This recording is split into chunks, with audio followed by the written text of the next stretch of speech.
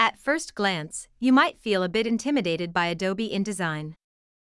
That's certainly understandable considering the wide array of buttons and gadgets.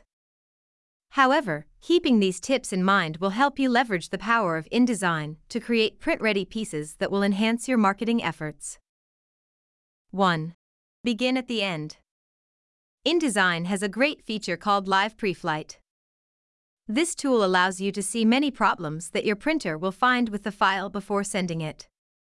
While designers traditionally would have to manually check their files for errors or discover issues only after the output has been delivered for printing, Live Preflight helps catch things like missing fonts and images that are improperly linked. 2. Thread that text.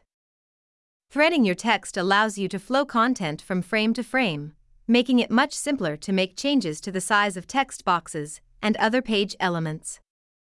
Instead of being a bunch of disconnected paragraphs, this creates a more cohesive story that can evenly break across pages.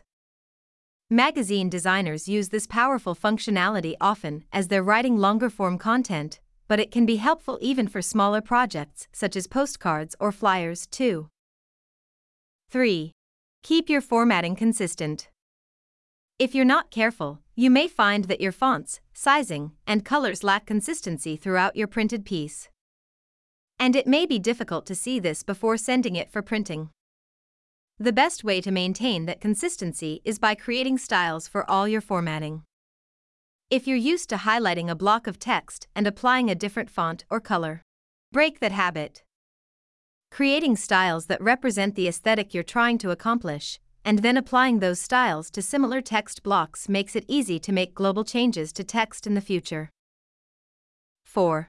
One level high, please. Stacking objects on top of one another may seem like an easy way to create advanced looks within your design, but this can cause some problems down the road.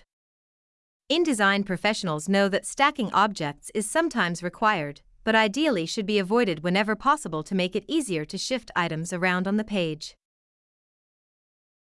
And if you have questions about your InDesign document, we're here to help. Contact us today.